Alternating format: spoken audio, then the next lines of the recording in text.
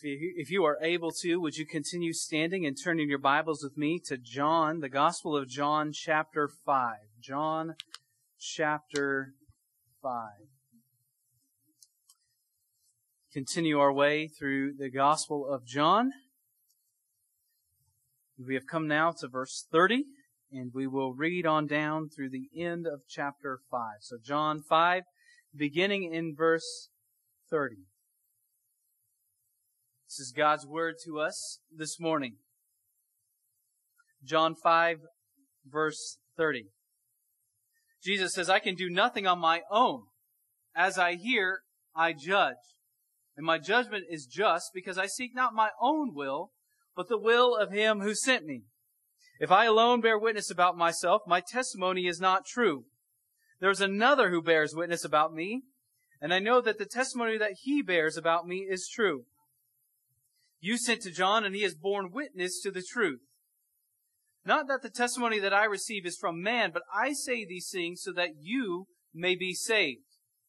He was a burning and shining lamp, and you were willing to rejoice for a while in his light. But the testimony that I have is greater than that of John. For the works that the Father has given me to accomplish, the very works that I am doing, bear witness about me, that the Father has sent me. And the Father who sent me has himself borne witness about me. His voice you have never heard, his form you have never seen, and you do not have his word abiding in you, for you do not believe the one whom he has sent. You search the Scriptures because you think that in them you have eternal life. And it is they that bear witness about me. Yet you refuse to come to me that you may have life. I do not receive glory from people, but I know that you do not have the love of God within you. I have come in my Father's name, and you do not receive me. If another comes in his own name, you will receive him. How can you believe when you receive glory from one another, and do not seek the glory that comes from the only God? Do not think that I will accuse you to the Father. There is one who accuses you, Moses, on whom you have set your hope. For if you believed Moses, you would believe me, for he wrote of me. But if you do not believe his writings, how will you believe my words? Thank you very much. You may be seated. Let's pray. Holy Father, we come before you now this morning, and Lord God, we thank you for your word that points us to your Son, that testifies to who he is and what he has done to save us from our sins. Lord, we do pray that you would show us Christ. Lord God, we ask now that you would be glorified through the preaching of your word, so that every heart might confess that Christ is Lord. And I pray these things in Jesus' name. Amen. Imagine, friends, what it would have been like to be standing there listening to this man telling you that your whole life you have got it wrong. This man from some backwater city says that the Bible, the Scriptures that you are reading, you've got it all wrong. This man who has never studied under the greatest teachers like you have, he's never gone to any schooling, is now standing in front of you and telling you, you have no idea what the Scriptures are even about. He's telling you, you've got your whole life wrong. That's what Jesus is doing here in John chapter 5. He's telling these Jewish leaders who've been questioning him over and over, who've been questioning his authority, questioning his identity, his power to be able to heal a man on the Sabbath. And now he's standing there and he's telling them, look, you don't know the Scriptures. And because you don't know the Scriptures, you don't know God, and you don't know me. Jesus doesn't say he's going to argue with them about the Sabbath is about. He tells them, instead of arguing with them over the Sabbath and what's right and wrong to do on the Sabbath, he says, look, you don't even know who I am. And because you don't know who I am, you don't know who God is. They don't know that he's the Son of God. They don't know that he's the Messiah, that God the Father has sent into the world to save his people from their sins. And so Jesus is telling them, you've missed it. You search the Scriptures and you've missed who they are pointing to. You've got it all wrong. And so as they're questioning Jesus' authority, they're questioning His identity, what we see in John 5 is Jesus is going to give them a number of witnesses that's showing His identity, that's proving His identity. If you go to court and you are falsely accused, you want to have witnesses, right? Witnesses that are going to testify to your innocence or testify to your identity of who you are. And that's what Jesus is doing here. He's bringing before them a number of witnesses to His claim as being from God. So there's 5 witnesses that Jesus is going to give them here, testifying to who He is. The Jews are trying to put Jesus on trial. But actually, what you have Jesus doing here is He flips the trial on them and shows them that He's not the one who's guilty, but that they are the ones who are guilty. They're guilty of missing these 5 witnesses that bear testimony to who He is. And so what are these 5 witnesses that Jesus is going to tell them about? Well, He tells them that the works that I am doing, first of all, John the Baptist is one of the witnesses. The works, the miracles He's doing. God the Father is His witness. So are the Scriptures, and also Moses. We'll unpack those in a couple of minutes. And so what's going on here is He's giving them these witnesses to show who He is.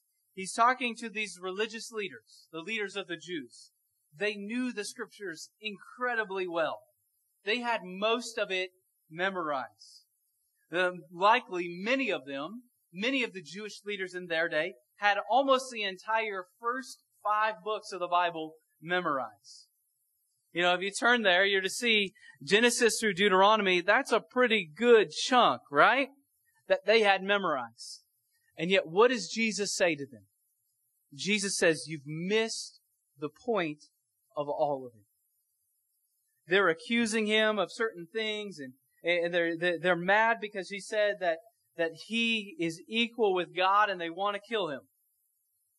And so this debate is surrounding the identity of who Jesus is.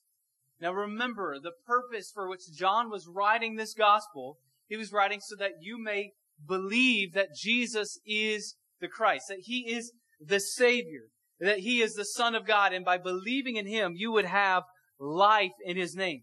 John is showing us who Jesus is. He's showing us these witnesses who identify the makeup of who Christ is, who show us the identity of Jesus. Friends, in order to believe in Jesus, in order to have eternal life, we must have a correct understanding of who Christ is, of His identity. And one of the devil's greatest tools in his arsenal is to get people to question the identity of Jesus, to question the deity, to question whether or not Jesus is really God. That's one of the greatest tools that the devil uses, is confusion over who Christ is. We see that happening today, right? People who question if Jesus was really even a historical figure, whether He was truly God. Well, that was happening in His day as well. And because Jesus is not being believed, He's presenting these 5 witnesses to who He is. We see the first witness occurring in John chapter 5, verse 30.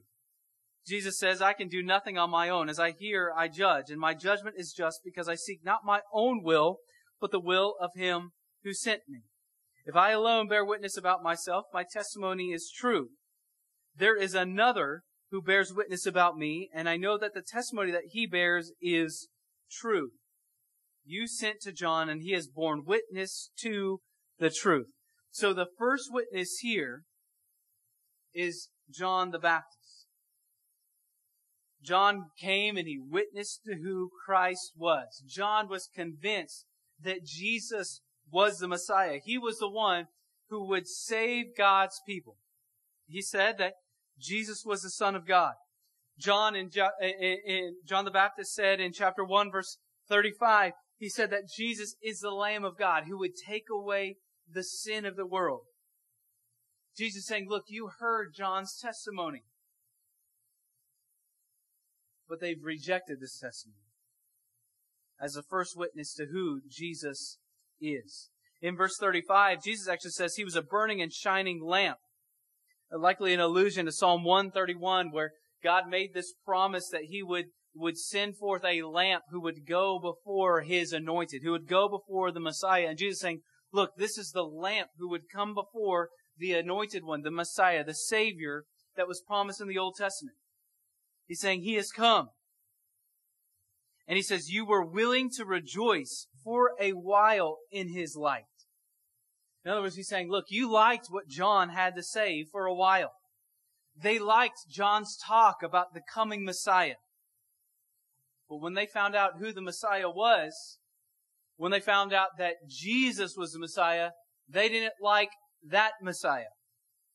Instead of trusting in Christ, they actually turned from him. Jesus did not come as the deliverer that they were expecting and they were wanting. They were wanting a political deliverer. They wanted someone who would overthrow Rome and deliver them from the Roman Empire.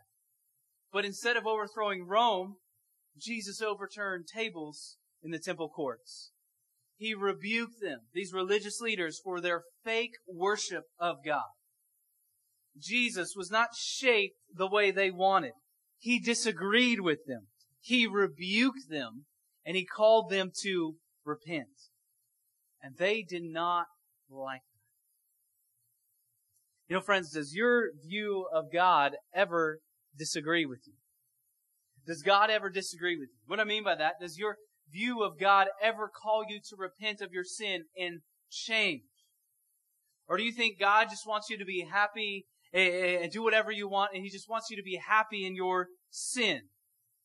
Friends, if your understanding of God never disagrees with your own sinful desires and calls you to turn from sin, then what you have is not God. You have an idol created in your own image, after your own wants. You don't have a true biblical understanding of the one true God. That's what these religious leaders had. They had their view of the Messiah. Their view of God was someone who would deliver them from the evil Roman Empire. All the while not realizing that they needed deliverance from their sins.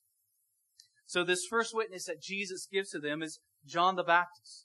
John came as a witness to testify to who Jesus was.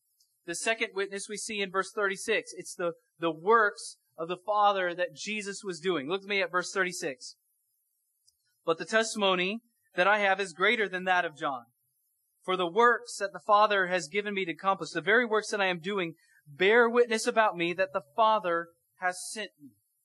So he's saying these works that I am doing, they are showing you who I am.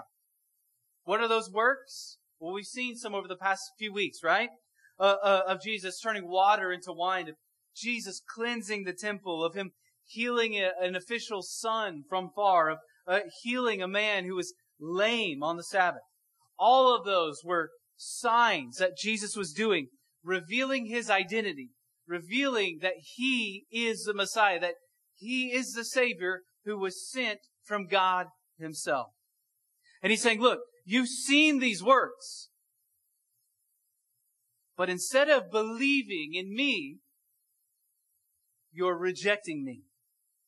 Instead of celebrating the work of the healing that Jesus was doing, the healing of the man on the Sabbath, what do? They complain. How dare he heal somebody on the Sabbath?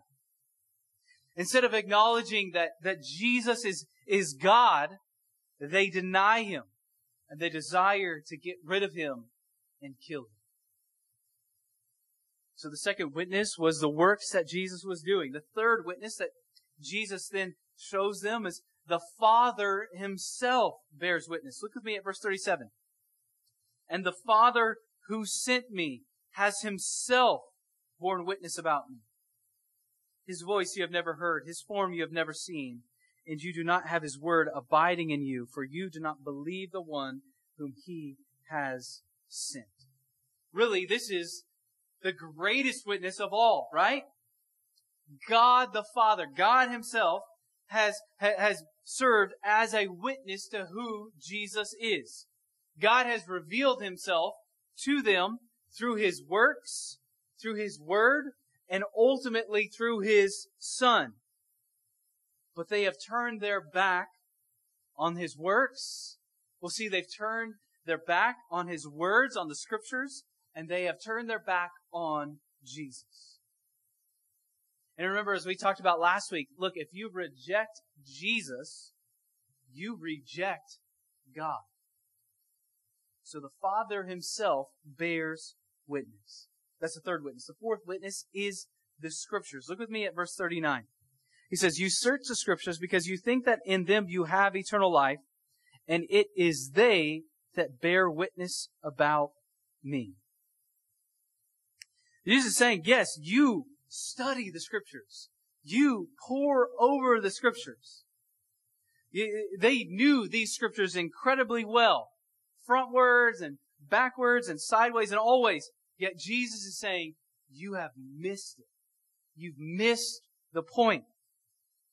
The Scriptures, when rightly understood, point away from themselves and point us to Jesus. Just like John the Baptist did. He pointed away from himself to Jesus. John came to bear witness about the Messiah, but he wasn't the Messiah. Similarly, the Scriptures bear witness about Jesus, revealing who He is. So the fourth witness to who Jesus is the Scriptures. If you skip on down to verse 45 through 47, you'll see the fifth witness that Jesus brings to bear. He calls to the stand. Verse 45, "Do not think that I will accuse you to the Father. There is one who accuses you, Moses, on whom you have set your hope. For if you believed Moses, you would believe me, for he wrote of me. But if you do not believe his writings, how will you believe my words?" So the fifth witness that Jesus is saying here is Moses, who wrote the first 5 books of the Bible. He's saying, look, Moses was writing of me. Writing of me. In other words, he's saying that all of the Old Testament is pointing to me. The Jews, they loved the writings of Moses. They loved the books of Moses. They would seek to follow the laws perfectly. But Jesus is saying what? You've missed the whole point of them. The whole reason why Moses was writing was to point forward to Jesus. And what Jesus is saying here is that the study of Scripture does not bring life itself. Rather, the Scriptures bear witness to the one who brings life. And who is that? That is the Lord Jesus Christ. The Scriptures bear witness about the one who brings life, about Jesus. So the study of the Bible should result in genuine faith in Jesus. And should be followed by obedient action and transformed lives. Look, we don't just study the Bible to acquire knowledge to impress people, which is exactly what the Jews were doing here. Jesus is saying, you're missing the whole point of the Scripture, because they're actually seeking glory from one another, as it says in verse 44, instead of glory from God. You know, friends, how sharp that sting would have been, right? Verse 39, "You search the Scriptures because you think that in them you have eternal life. And it is they that bear witness about me." Friends, these Jewish leaders, they were reading the Scriptures every day. And they thought that doing so was going to bring them life. But it wasn't. And it was never meant to. Why? Because reading the Scriptures, they were reading the Scriptures wrongly. And ultimately, they were ruining their lives. The Scriptures bear witness about Christ. So people who read the Bible, who read in particular the Old Testament without seeing that it all points to Jesus, fail to understand its message.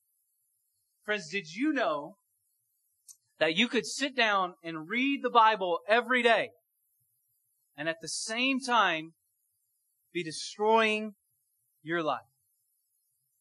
That's shocking, isn't it? That's pretty scary. When you read the Bible wrongly, what Jesus is saying here is it's destroying your life. That's exactly what the Jewish leaders were doing. They knew the Scriptures incredibly well.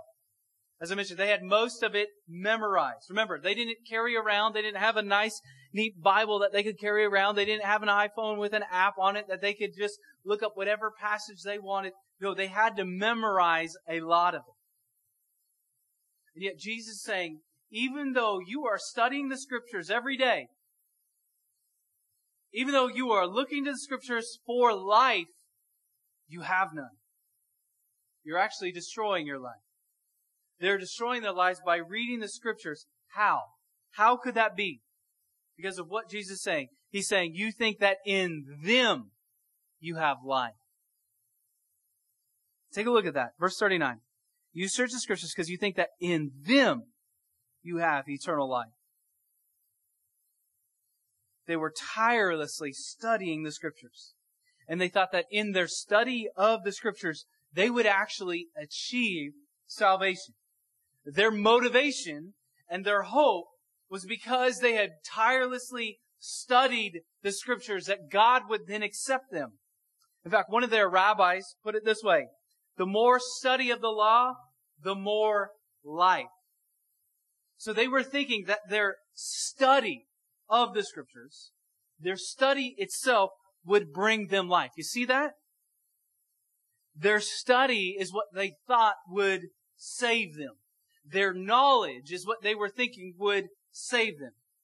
But in their studies, they had missed the true content of the Scriptures. The study itself doesn't bring life if you fail to see who the Bible is about, who the Bible is pointing to. And that's what Jesus is saying here. It is they that bear witness about me. Or if you look at verse 46, he says, for if you believed Moses, you would what? You would believe me. You see, they missed the point. They missed the point. They missed the one in whom they were to put their hope for salvation. He was standing right in front of them. Jesus is saying, it is they that bear witness about me. Yet what? Verse 40, you refuse to come to me so that you might have life. So the study of the Scriptures itself doesn't bring life by itself. Rather, the Scriptures bear witness to the one who gives life. And that is the Lord Jesus Christ alone. Study of the Bible, when studied rightly, the way that Jesus is speaking of here, should result in faith and transformed lives. We have to understand who Jesus is in order to rightly understand the Scriptures as the Word about Christ. So you see what Jesus is saying here? He's saying there is a right way, and he's saying there is a wrong way to study the Bible, to read and understand. There's a way that leads to destruction and a way that leads to life. We've seen the wrong way in the leaders. They're studying Scripture and they're destroying their lives because they're missing it. They're missing who it was pointing to. So those who read the Bible without seeing that it's all pointing to Christ fail to see the Bible's message, that life is found in Jesus alone. Life is not found in the law. Life is not found in knowledge of the law and the knowledge of the Scriptures. Reading your Bible will not save you. Only the one to whom the Scriptures point will save you. And that's what these Jewish leaders were not doing. Now let me be clear. I'm not saying you should not read your Bible. Please hear me, okay? I did not say that. I'm saying there's a right way to read your Bible and there's a wrong way to read your Bible, right? We see Jesus clearly explaining here that if you read the Scriptures and you fail to see that they are pointing to life in me, you've missed it. But when we read them rightly, we see that it points us to Christ and that life is found in Him alone. I'm not saying by any means that you need to stop reading your Bible. No. I'm actually encouraging you to read it more, and actually encouraging you and calling you to read it like Jesus is speaking of here. So, how then do we read Scripture rightly? How then do we read the Bible in a way that is God-honoring and Christ-exalting that Jesus is speaking of here? Well, there's no magic formula. There's no 5-step process for seeing how the Old Testament points us to Christ. And you don't need some special education to be able to do it. You just need to see that it's all one story of redemption that points us to Christ. So how do we read the Scriptures right? How do we see that the Scriptures point us to Christ? How do we do that? Well, I think the answer to that question is easier and harder than you may think. As I mentioned, there's no magic formula for how a text, particularly the Old Testament, points us to Christ. But I think that in order to understand how to read the Scriptures rightly and apply them rightly to our lives, we also need to understand how to read them wrongly. Okay? So let's start with how can we have a wrong reading of the Scriptures? What are some ways in which we can improperly read the Bible, wrongly read the Bible? Well, I think one of the first ways we do that is by looking immediately to ourselves in the text. Or in other words, we just read a text and see, what does this mean to me? How does this make me feel? What should I do? Or how should I act in light of this? I want to take you to one example. Let's turn to Psalm 24. Psalm 24, and I'm going to give you an example of how not to read the Bible, okay? What are some improper ways to read the Bible? Psalm 24, verses 3 through 6.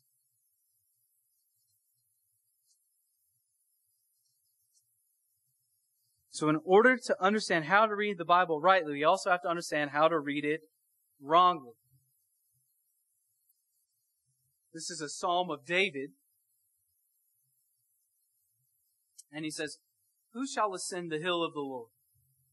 And who shall stand in His holy place? He who has clean hands and a pure heart, who does not lift up his soul to what is false, and does not swear deceitfully. He will receive blessing from the Lord and righteousness from the God of his salvation. Such is the generation of those who seek Him, who seek the face of the God of Jacob." So how can we wrongly or improperly read this passage of Scripture? Especially what I just said concerning the first mistake that people make of immediately jumping to themselves.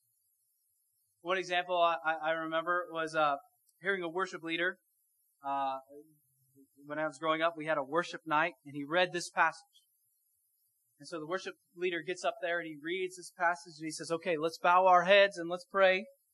And let's make sure we all have clean hands and a pure heart before we begin worshiping."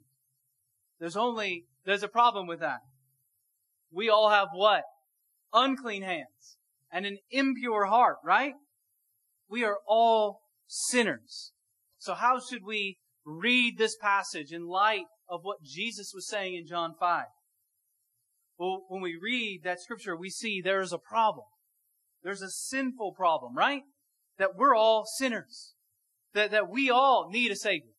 That we can't ascend God's holy hill. Why? Because we are sinners. But there was one who ascended God's holy hill. There was one who had clean hands and who had a clean heart. Who is that? That's the Lord Jesus Christ, who was perfect and sinless for us. And it's through His perfect, by placing our faith in His perfect and sinless work on our behalf, that we are then able to ascend God's holy hill. That we are able to go before God with our prayers and with our requests because of what Christ has accomplished for us.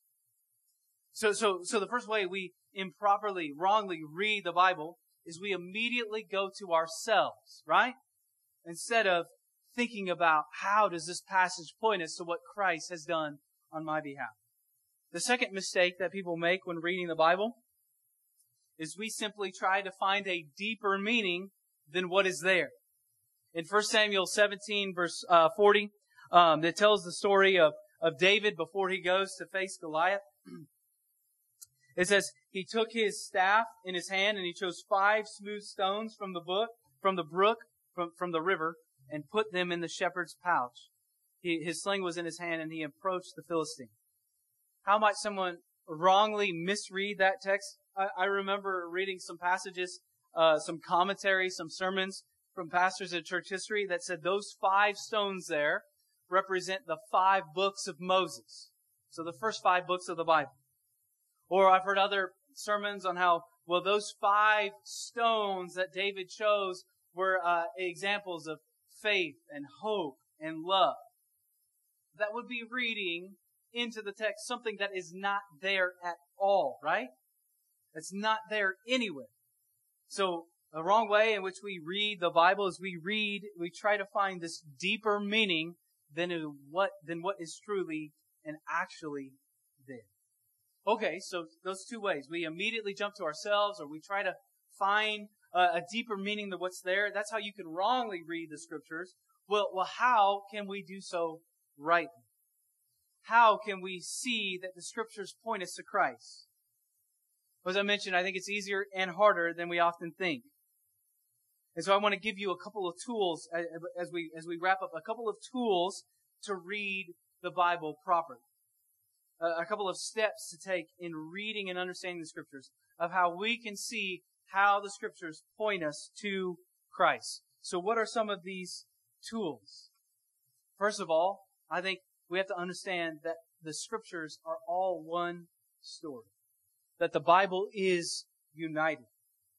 In Sunday school, we went through an overview of the whole Bible in one session, and then we went through an overview of the Old Testament, and we were talking about how it's all one story. I think it's all one story of salvation history. And I think one of contemporary Christianity's greatest failures is that we do not see the Bible as one beautiful, true story. The Bible is not a list of rules. It's not a list of do's and don'ts. No, it's an account of what Jesus was going to do, of what He did, and what He will do, and how we are to live lives and be changed in light of what Christ has done for us. Friends, the Bible, despite whatever culture around us wants to say, the Bible is not some random collection of stories. It's all one story. One story written by numerous human authors, but with one divine author, the one true God. So when we sit down to read the Bibles, we don't immediately begin to think of ourselves, but we think of how does this passage fit into the overall storyline of Scripture? How does it point us to Christ? And how in light of that then, our lives are meant to be changed and transformed. And I'll be honest, for the majority of my life, I read the Bible not thinking about the big picture. You know, I would read it and jump immediately to myself, or maybe like some of you do as well, you would just flip to some random page in the Scriptures and just try to think, what does this mean for me? That is not reading the Bible faithfully the way Jesus calls us to in John chapter 5. Scripture story is not about you, and it's not about me. Scripture is God's Word about Christ, about what He's done to save His people from their sins. And so we have to keep that in mind. We have to keep in mind that it's all one story, one grand story of redemption, one grand story of salvation, of how God has acted in history to save us from our sinful rebellion against Him. So that's the first sort of tool that we have in mind. Understand that the Bible is all one united story of redemption. Second tool that we have is to understand that the Bible is Christ-centered. That the Bible points us to Jesus. You can turn to Luke 24 and we see Jesus teaching that there. Not just in John 5 He teaches that, but we see that in Luke 24. We have to understand that the Bible is Christ-centered. And what do I mean? I mean what Jesus is saying in John 5. It all bears witness to who He is. Christ is the fulfillment of Scripture. Luke 24, verse 27, after Jesus was resurrected from the dead, he meets with his disciples on two different accounts. And look what he says. Actually, let's skip up to verse 26. Was it not necessary that the Christ should suffer these things and enter into his glory? And beginning with Moses and all the prophets, he interpreted to them in all the Scriptures the things concerning himself. Or if you skip down just a couple more verses in the same chapter to verse 44, Jesus said to them, these are my words that I spoke to you while I was still with you, that everything written about me in the law of Moses, the prophets, the Psalms, must be fulfilled. Then he opened their minds to understand the Scriptures and said to them, thus it is written that the Christ should suffer and on the third day rise from the dead, and that repentance for the forgiveness of sins should be proclaimed in his name to all nations, beginning from Jerusalem. In other words, he's showing us how all of the Bible is meant to point to himself.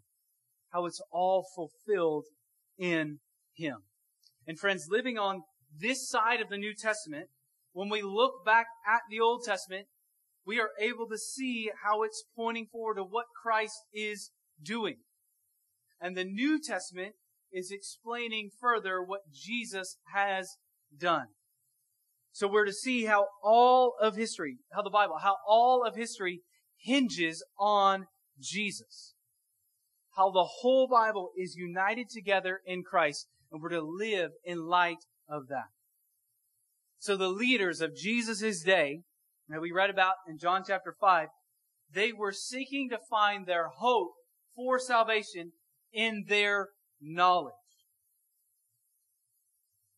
And as Jesus says, in one sense, they were seeking the praise of man, not God. And so in their attempt to gain knowledge of the Scripture, they did not come to truly know God, nor his Son, whom God had sent.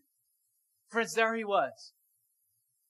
Jesus, the Lamb of God, that all of the sacrifices in the Old Testament pointed to, was standing right in front of them. If these leaders could not see Jesus for who he was, they were blind. And Jesus said, look, you don't know God because you don't know me. They didn't truly know the Bible because they missed how it was all pointing to him. And that was shocking to them.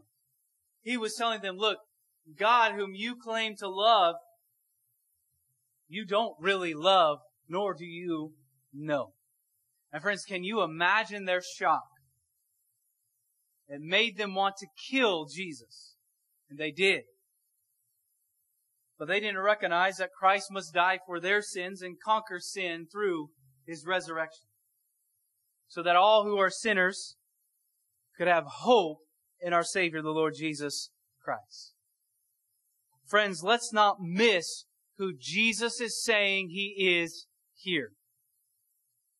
Let's not think that the Bible is primarily about you and me and what we must do. No. Let's see how the Bible is an old story. How a Savior came from glory. How he gave his life on Calvary to save a wretch like me. Friends, let's not miss that life-transforming gospel. So may you trust in Christ, trust in Jesus, trust in him, the one whom all the law, the prophets, and the writings point to. Because salvation from our sins is found in Jesus Christ alone. You search the Scriptures because you think that in them you have eternal life. But it is they that bear witness about me. Yet you refuse to come to me that you may have life. Friends, do you know this life that's found in Jesus Christ alone? Are you here today and you've never repented of your sins and trusted in the Lord Jesus Christ as your only hope in life and death? If that is you and you have not done so, may you turn to him today. See what he has done for you and trust in him as your hope for salvation. If that's you, I'd love to talk to you about that more, what it means to follow Jesus more after service is done. But don't wait to talk to me. Cry out to God right now at this very moment, asking for forgiveness. Or maybe you have this life, believer. Are you sharing this life with others? Or are you just keeping it to yourself? Friends, don't miss the life-transforming gospel that is found in the Scriptures, that points us to Christ and points us to salvation that's found in Him alone. Do you believe His words? Let's pray. Father, we come before you now this morning. And Lord God, we thank you for your word that points us to life in Christ. Lord, we thank you that Jesus is showing us from John 5 and Luke 24 how we can rightly read the Bible. I pray that you would give us eyes to see how it all points us to your Son, Jesus, of how He lived a perfect life. And He died on the cross and He rose from the dead so that we could have hope of eternal life. Lord God, continue to fill us with your Spirit to better faithfully serve you and read and understand the truth of your word. We pray these things in Christ's name. Amen.